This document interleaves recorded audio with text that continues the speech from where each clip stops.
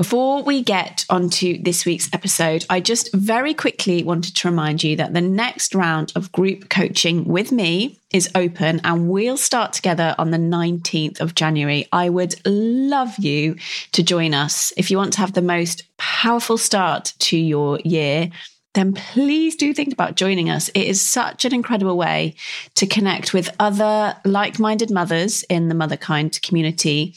And together, I take you through a 4-week coaching process, which is the absolute best coaching tools that I've ever discovered to help you feel more empowered, calmer, more energized, and to help you feel really excited about your life and the year ahead and the possibilities for 2022. So please do think about joining us. All the information is on the website, motherkind.co, and there are tons of testimonials on there as well from mothers in our community who've gone through the process. And some of them have even called it life-changing, which was incredible to hear. So please do have a think about joining us. I would love to work with you. Hello, my lovely, and welcome to this week's Motherkind moment. Thank you for being here. I hope you're doing really well. It's the first week of January, and I know that many of us start to think about big questions at the start of the year, particularly around work and purpose. And I know this because so many of you get in touch with me every January with questions like, how do I transition my career? How do I know what I'm meant to be really doing? I hate my job. I've fallen into it, but I don't know what to do differently. And so I'm so excited to share this moment with you because I got to ask Rebecca Campbell, author of Rise, Sister, Rise, and also one of the world's leading teachers on purpose and spirituality. I asked her specifically about purpose and purpose as parents and mothers and how we can start to live a life that feels more authentic and free. I love this clip, and I really love how Rebecca says that nothing is ever wasted. And you know, that is exactly my experience. If you know my story, I was in corporate marketing for 12 years. And to be honest with you, for every single one of those 12 years, I knew that it wasn't what I was meant to be doing with this one precious life. I knew that there was something bigger, something more purposeful out there for me, but I didn't know what. And that used to cause me so much frustration. Now, of course, that I've transitioned and I'm running Motherkind, I can see how not even a minute in that corporate career was wasted because I use all of the skills and everything that I learn in marketing and business to reach the audience that I want to reach with this really important message of Motherkind. So if you are feeling that you're not where you want to be, please remember that no experience is ever wasted. And if you're ready to start asking some of those big questions about purpose, then what Rebecca has to say is going to be very inspiring and helpful for you. So I really hope that this short moment today is going to be inspiring. I hope that it's going to encourage you to think deeply about purpose and also practically, because what she has to say is incredibly practical as well. I hope that you really enjoy it. Here it is. Something that lots of women and mothers and fathers listening to struggle with is, what's my purpose now I'm a parent? And I know lots of people want to change what they do, how they show up in the world. And this is something that you are such a brilliant thought leader on, I would say, is what is purpose? How do we find it? And have you worked with people who've changed it dramatically since they've become parents? And it would just be really good to get your thoughts on this whole area of listening to our purpose and how we find it. Absolutely. So the first thing to say is that the whole notion of like finding the purpose, it can be, you know, this one answer as in like you are a writer or you are a teacher or you are a healer, whatever. But often that's not how it comes. Yes. So I think that's what stops most of us from stepping into it because we're so afraid of getting it wrong. Or even that question's very heavy, isn't it? What is my purpose? It's like, whoa, I don't know. Which then says like, oh, what I've been doing has not been my purpose. And then, oh, I have to have this one answer. Here's the thing. I believe that our soul is always calling us every moment of every day. And when I say soul, another way of saying that is your heart, your spirit, and that it's actually about following the little calls every day. And if you do that, little by little, day by day, you will find yourself eventually living your purpose. Yes. A great way of finding your purpose is asking yourself what lights you up. It's another way of getting into the soul space, of getting into the spirit. I believe that our soul, our spirit, our heart is connected to everything in the entire universe, and that when we listen to that part of us, that's when we fall into that harmonious flow.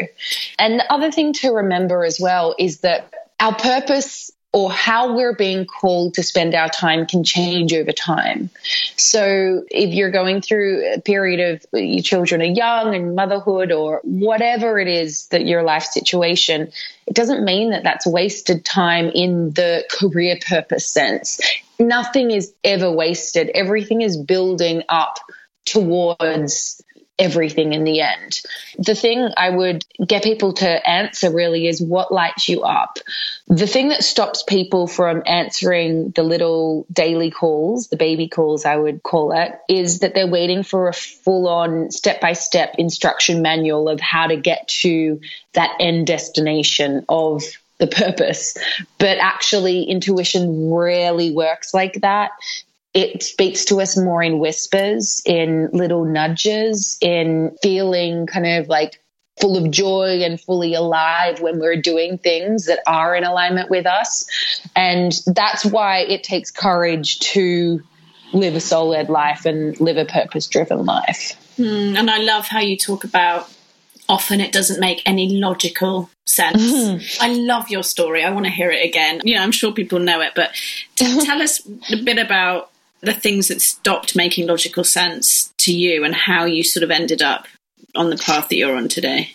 When I was like a teenager, like 15, 16, I had an awakening. I was from a very normal family. I had like normal friends, normal school life. And then I had some pretty far out experiences, which really opened my mind. I started seeing the work that I'm doing now today. I'm like speaking on stages, working with people, running workshops, writing books. I found You Can Heal Your Life by Louise Hay. She was the creator of Hay House, my publisher, and I could see my path so clearly, but I had no idea how to make it happen. I also felt very weird. The whole spiritual world at that stage, I didn't see anyone who was in their 20s, let alone a teenager, speaking about that stuff. And so I started training in the intuitive arts. I started, because of that, making friends with people who were a lot older than me, like in their 60s, because they were the people who were doing the workshops. And so I felt like I had a bit of a double life. It wasn't like I was being inauthentic in my normal life, but it was just the normal day-to-day stuff about like going to parties and being at school and stuff. It just like, it didn't feel right. And I know that anyone who's been through any kind of spiritual awakening, it's quite a common thing to feel. It's like the way that you used to live, it's like it doesn't feel quite right anymore. And so I felt very torn between two lives. I ended up going to university and traveling and did all the normal things that people do. And I ended up going into communications, so advertising. I was a creative director and learned amazing things. Very successful one, weren't you? Yeah. I mean, I had a great career and there was so much I loved about that as well. It was like working with photographers, and I really worked on my craft as a writer, which has been absolutely incredible for the work I do now in working with words. And yeah, moved to London and had all of the big goals that, you know, you're meant to have. And then by the time I kind of got there and got the salary and got the titles and all of that, it was so uncomfortable to keep the facade going, to be honest. Yeah. On the outside, it looked absolutely great and normal, and I seemed really happy. But on the inside, it was just like my soul was just parched. This show is sponsored by BetterHelp. We all carry around different stressors, big and small. When we keep them bottled up, it can start to affect us negatively. And therapy is a space to get things off your chest and to figure out how to work through whatever is weighing you down. Therapy is just an incredible, safe, non-judgmental space. I absolutely love it. So if you're thinking of starting therapy, give BetterHelp a try. It's entirely online. It's designed to be convenient, flexible and suited to your schedule, which I think as busy mums is what we all need. Just fill out a brief questionnaire to get matched with a licensed therapist, and you can switch therapists anytime for no additional charge. So get it off your chest with BetterHelp. Visit betterhelp.com/motherkind today and get 10% off your first month. That's BetterHelp, HELP.com/motherkind. Yeah, it was around my late 20s, early 30s. The life just crumbled around me, as so often happens around Saturn returns, which is, I think that's around like 28 years old to 30, which I think is interesting because I think that a lot of women have children at that age. I waited a whole 10 years later, but a lot of my friends also had children there. So I think that's interesting when it comes to, it really is a stage in our life where the invitation to surrender even more deeply to who we are does come up from an astrological point of view. So for me, my life got cracked open by losing a couple of really close friends, and my 11-year relationship ended, and I was in London away from family and friends, and as only the gift of being cracked open gives you, I felt like I had nothing to lose. And so I finally surrendered to doing the work I do today. I began doing soul readings. I'd been trained in this stuff. I'd been secretly on weekends and taking holidays off to train in the intuitive arts and the spiritual world since I was that teenager. And so I was ready to do it. I just hadn't had the courage to go for it. As soon as I began doing that, I began teaching every month and doing sessions, and I went from 5 days a week to 3 days a week to then taking 6 months off to write my first book. Yeah, then I got my first book deal and finally fully committed to doing the work I do now. So, yeah. And you talked about your soul feeling, I can't remember the exact words you used, but feeling out of alignment. And I think so many people, even if they don't use that word soul, feel that today, feel like what I'm doing, you know, whether they're just working in a job or even being a full-time mum and just not feeling it, or maybe being in a full-time job, you know, whichever, everyone is so different, aren't they? And yeah, what's the first step if someone's listening and they think, oh, well, it's okay for you to, because you're living these lives where, you know, you feel aligned. If someone feels very misaligned, what can we start doing without having, as you say, to wait for everything to crumble as it did for you and it did for me too? Totally. So there's a couple of things and they're all really simple, but the thing I would invite anyone listening to do is to do them with rhythm. So select one of them and then keep showing up to it. Yeah. So one of them is spending time in nature, ideally on your own. I think so often we're disconnected in our lives, from our phones to job to transport to all of that. So just spending, even if it's like 5 minutes a day in nature on your own, breathing, is a great way to do it. I call it spending time with your soul. As you say, you don't have to call it soul, but we want to bring yourself back to your center. And so you can just breathe into the center of your heart, for example, but doing it every day. The next thing I would recommend as an option as well is some form of journaling.